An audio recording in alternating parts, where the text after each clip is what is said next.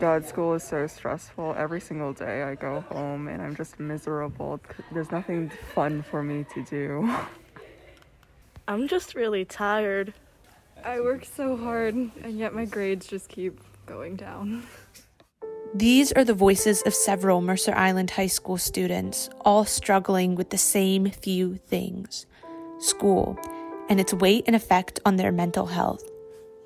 As according to Mike Neff, the Mercer Island High School psychologist, students are more stressed out than maybe they have been in the past. I've worked at this high school for about 20 years, and anxiety has always been a factor here.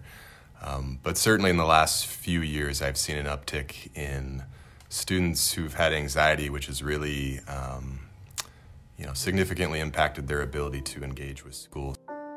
This is especially alarming considering that suicide rates have jumped 29% in youth.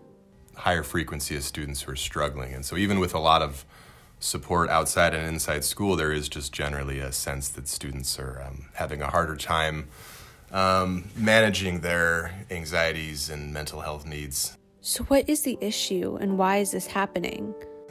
Kind of the resiliency seems to have lessened a little bit, and I don't know what the kind of genesis or cause of that is, but it's definitely something that we're seeing as a school, and we're trying to come up with strategies and interventions to support students.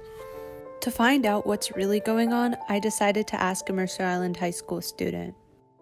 One reason I think students are struggling is because the workload and the work weeks feel unbalanced with assignments, and it would just be great if teachers maybe could coordinate more when they're assigning big tests or when they're assigning big projects, so students don't get it unbalanced on their schedule, and when stuff starts to collide, certain days can just be so overwhelming.